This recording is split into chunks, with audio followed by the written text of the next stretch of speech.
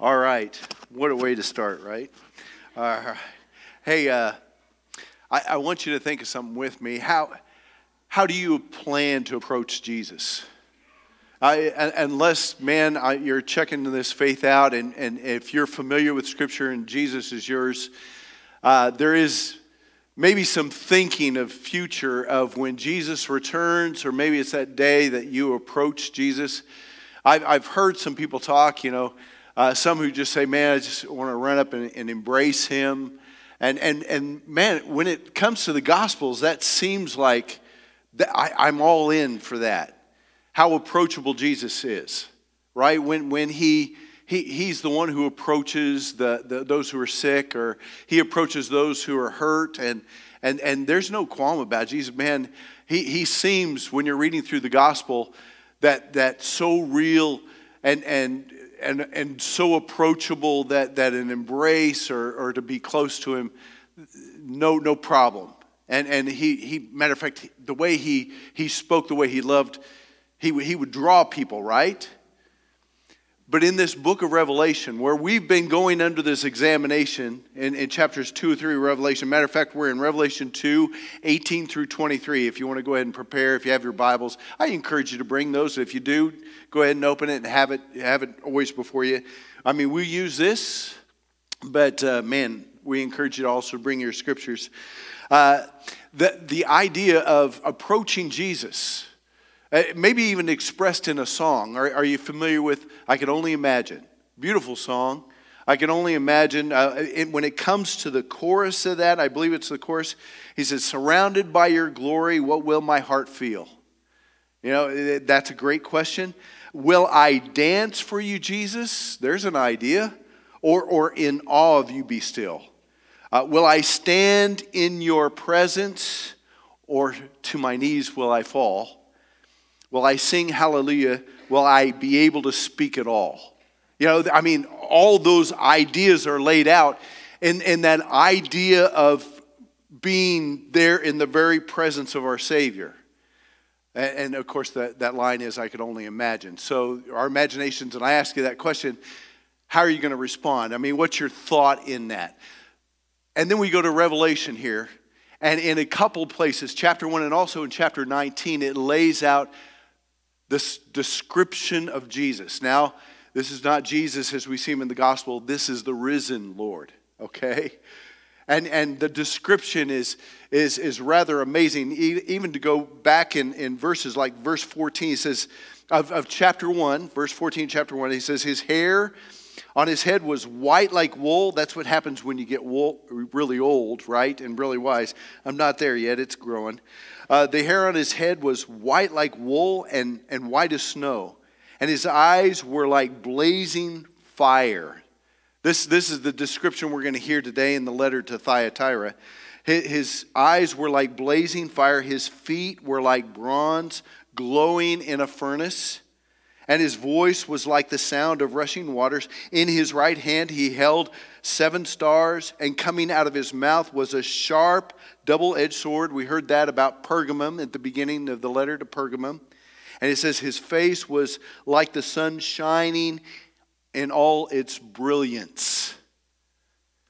And so this idea of running up and giving him a hug is a little difference when you see him. What does all that represent? I do believe that represents the risen Lord in all of his righteousness and absolute holiness. We've never beheld that. I don't believe my eyes have ever beheld absolute holiness. My mind has thought about it through the descriptions in the Word, but to be before absolute holiness, that's the face shining like the sun, and the white represents that righteousness. But then it's those fiery eyes, and the feet burnished by bronze, like glowing red feet. The strongest metal during that time was bronze. So the stance is firm, and those eyes that penetrate into you. In verse 17, I believe this gives me an idea of how I should act. This is John's response. It says, I fell at his feet though I was dead. that makes sense. But before this image with Jesus in all his splendor, I fell at his feet as though I was dead. In humility, humble, those penetrating eyes, where do they go? And what do they know? Oh my goodness. Those eyes are upon this book of this church in Thyatira. First of all, let me give you just a few ideas of Thyatira, the city of Thyatira. It was, we went to Pergamum. Actually, it's almost a loop that the letters are addressed to each of the churches. We went to Ephesus. It's a port city, so it's along the sea there. And then Sardis, about 20 miles above it. And then Pergamum is just a few miles above that, but it's inland. And then we go over here to Thyatira. It's like 20 miles southeast of Pergamum. And so we're making a loop around. Thyatira was in its earlier days, before the biblical times, it was a military post. It was a center for communication for Rome, an important place where passes messages on. Military posts, we kind of relate to that where we are, right? But the real relational part is the size of the city was about what we would see Junction City, not connected with Fort Riley, but the city of Junction City is about the size of Thyatira, not as big as some of the other cities we've already gone through. What was real significant about Thyatira, which is important to what John is writing or what Jesus is speaking to Thyatira, is the fact that it was a city of merchants. It was a city of commerce. It was the largest trade guild in the Roman province of Asia. It just lots of things. Let me give you an idea. Fabrics. It was a place where fabrics were made. Where wool workers were, linen workers, makers of outer garments, and dyers. They brought color to a lot of the fabrics over there. And especially that connects us with Acts 16, where a lady named Lydia, Paul meets a lady named Lydia in Philippi. And she becomes a convert to Jesus, baptized into Christ. And she is described as a seller in purple. And this dye was from a root in that area of Thyatira. So it was cheap, and so that's probably where Lydia had made a lot of her income. And she was spreading it to other places. Leather workers, tanners, potters, bakers, slave dealers, and bronze smiths. That's the identity of Thyatira, is a thriving city around the idea of merchandising. And today we have the opportunity, as Jesus has his eyes set upon the church in Thyatira, as we've been going, each time we're saying, okay, how is Jesus seeing us? That's the important part. How do we apply this? How do we look ourselves? So if you haven't been with us, that's what we've been doing. And we're going to do the same thing with Thyatira. I think there's some real key things that we need to hear this morning in what Jesus says to Thyatira as he looks over them and lays out his judgment. So let's read verses 18 through 23 in Revelation chapter 2. To the angel of the church in Thyatira write, these are the words of the Son of God, whose eyes are like blazing fire and whose feet are like burnished bronze. I know your deeds, your love and faith, your service and perseverance, and that you are now doing more than you did at first. Nevertheless, I have this against you. You tolerate that woman Jezebel, who calls herself a prophet. By her teaching, she misleads my servants into sexual immorality and the eating of food sacrificed to idols. I have given her time to repent of her immorality, but she is unwilling. So I will cast her on a bed of suffering, and I will make those who commit adultery with her suffer intensely, unless they repent of her ways. I will strike her children dead. Then all the churches will know that I am he who searches hearts and minds. And I will repay each of you according to your deeds. Oh, again, those fiery eyes, those penetrating eyes into the church in Thyatira, I believe his eyes are on us as well. I know his eyes are on us as well. And just this truth, I want to talk specifically about this, that Jesus knows everything about me. Jesus knows everything about each one of us. That's Jesus. Those penetrating eyes. He knows us intimately, every part. That's who Jesus is. And so I want to go through that. What is it that Jesus sees in me? What is it Jesus... Everybody say that with me. Jesus knows everything about me. Again, Jesus knows everything about me. So what does he know about me? Everything, yeah.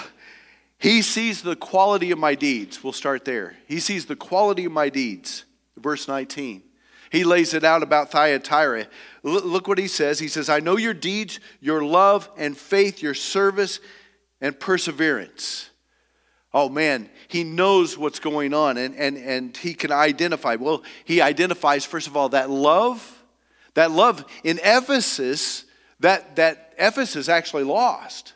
That was a problem in Ephesus. Man, you're doing so many things well, but you lost your first love.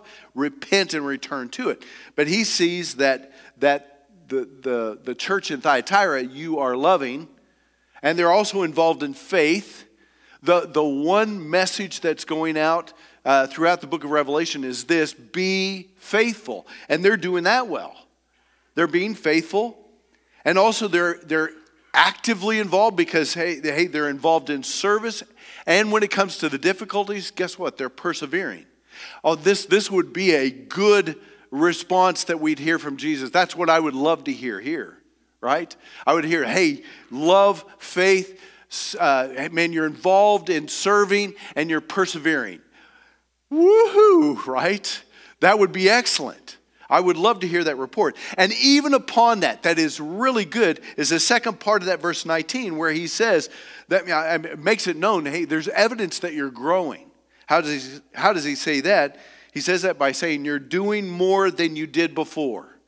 He sees the things of love and faith and service. He sees those things increasing. And the encouragement back in Ephesus is, man, it's not just you've reached some place, but it's that idea that we as a people, God's people, are growing. Growing into that fruit of the Spirit that's laid out. Turning away from the things of the world as we know we needed from Pergamum. But now we're growing more and more in that very characteristics of God. Through His Holy Spirit. So it's going in the right direction for Thyatira. And matter of fact, let me just plug here. So that's who we want to be. To identify, again, this is the statement that we are pursuing as a church. We are fostering the family of God. Growing, right? It's our desire to foster, to grow in each of these areas. Those of you here and those of you watching on through the internet today, man, we want you to be growing. Each of us need to ask, have we been growing in the past little while? Man, we've gone through some difficulties. Did I grow through it? Were we challenged? We might have been challenged through it, but did we grow through those challenges? Man, is love increasing? How did my faithfulness come through that? Have I been faithful to my God through the difficulties? This is a great time to be asking. So examine yourselves as Jesus has His eyes upon us.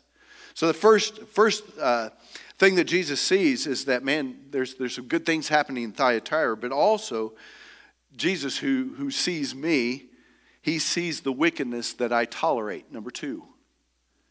He sees the wickedness that I tolerate. Verse 20, here's what He says. Nevertheless, I have this against you. You tolerate that woman Jezebel.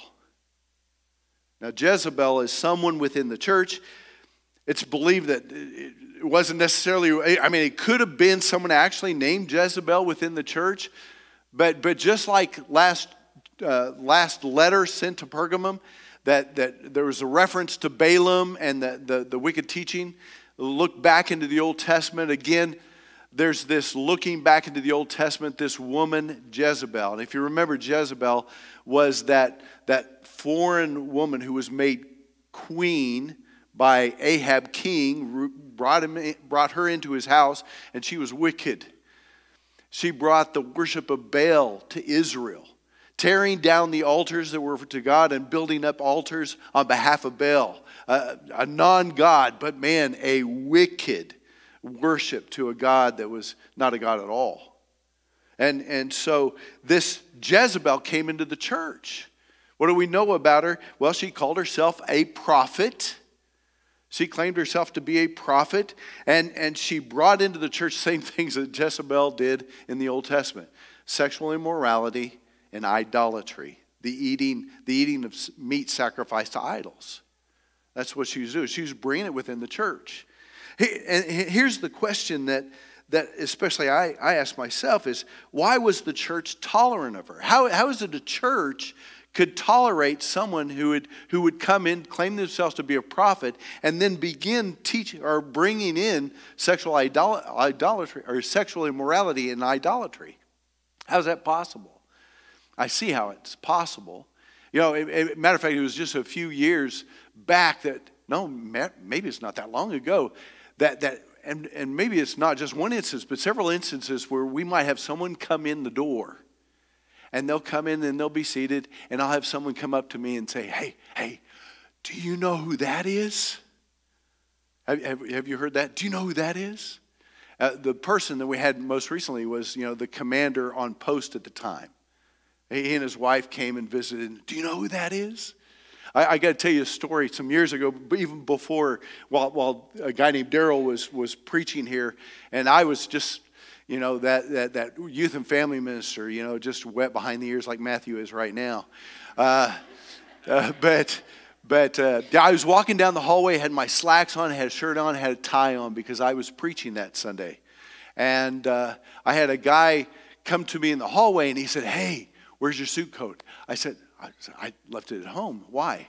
He said, "We have a retired colonel and his wife visiting today." And I thought, oh, well, and I knew who it was. Linda and I built a relationship with him. Linda worked with her, and so they wanted to come hear me preach. They were here because I was going to preach, and so, I know who it is. And so, but what if they came up and said, "Hey, do you know who's here today?" And it's this someone who's influential in the community. We need you to back off, a little bit in your sermon. What are you preaching today? Hey, why don't you just preach on love, okay? Just how God loves you, and why don't you preach that? Don't get into some of the sinfulness. Let's hey, the worst thing we could do is offend Jezebel, okay? Don't offend Jezebel. Could you see that happening? Is that possible? Man, we'll back off because, hey, matter of fact, this is the belief that Jezebel was not just influential, she's being influenced in the church, but actually she was influential in the community. In that area of merchandising and selling and creating, she was pretty prominent there. And in those guilds, those merchandising guilds, it was pretty well known that they had their gods that they worshipped and they were significant. And man, have you ever thought about this? If you want to be right in your business, you're going to get in line. Because that's the successful people. If I want to sell my things and be doing that, I'm gonna get in line and participate in maybe some of the rituals and sacrifices to other gods. And so the thought is that Jezebel was bringing that into the church. But it's Jezebel. Let's not offend her. I don't know. We got to be careful. Hey, there is nothing more important than truth. Needs nothing more important than the truth. And when someone influential comes in, guess who's most important? It's not the individual who comes in. Man, well, welcome them. Man, you're welcome, but we expect that you're here because you want to align yourself with the truth like we do. That ought to be our heart. and for the protection of the church. Here's why. Because there was consequences that were coming down. Verse 22, listen again what it says. In verse 22, it says, "So I will cast her," that Jezebel, "on a bed of suffering, and I will make those who commit adultery with her suffer intensely unless they repent of her ways." Oh yeah, when she dies someday, that she's going to face judgment and then she's going to die that spiritual death. No. Do we understand that sinfulness in this world, I believe, is the reason for cancer? I believe it's the reason for diseases. I believe it's the reason that we get sick. As a matter of fact, when sinfulness came in the world, we have that condemnation and that curse of death upon us. And I do believe there's consequences when we delve into areas of sinfulness. And and that's what's taking place here with Jezebel. They said matter of fact, there was even this wonderful, gracious place where she even had the opportunity to do some repenting, and she chose not to, and she was struck down. And could you imagine a disease and sexual immorality, what diseases might have been spread around? But also the children, unless they repent, also give an opportunity to do some repenting, even in the midst of the consequences. And they did not. They had that choice, the opportunity. Listen, we must speak the truth. We must speak the truth, even in the midst of consequences. Man, there's that opportunity for repentance. That's the response when you face Jesus, who has those eyes that penetrate and look and see within us. Thirdly, and finally, what Jesus' fiery eyes sees in me, he sees the hidden things in my life. The hidden things in my life. Verse 23. Let me go to that again. He says, "I will strike her children dead." He says, "Then all the churches will know that I am he who searches hearts and minds." Listen carefully. He searches hearts and minds. That's that image of his eyes upon me. What part can I conceal from him? Nothing. Nothing is hidden from him.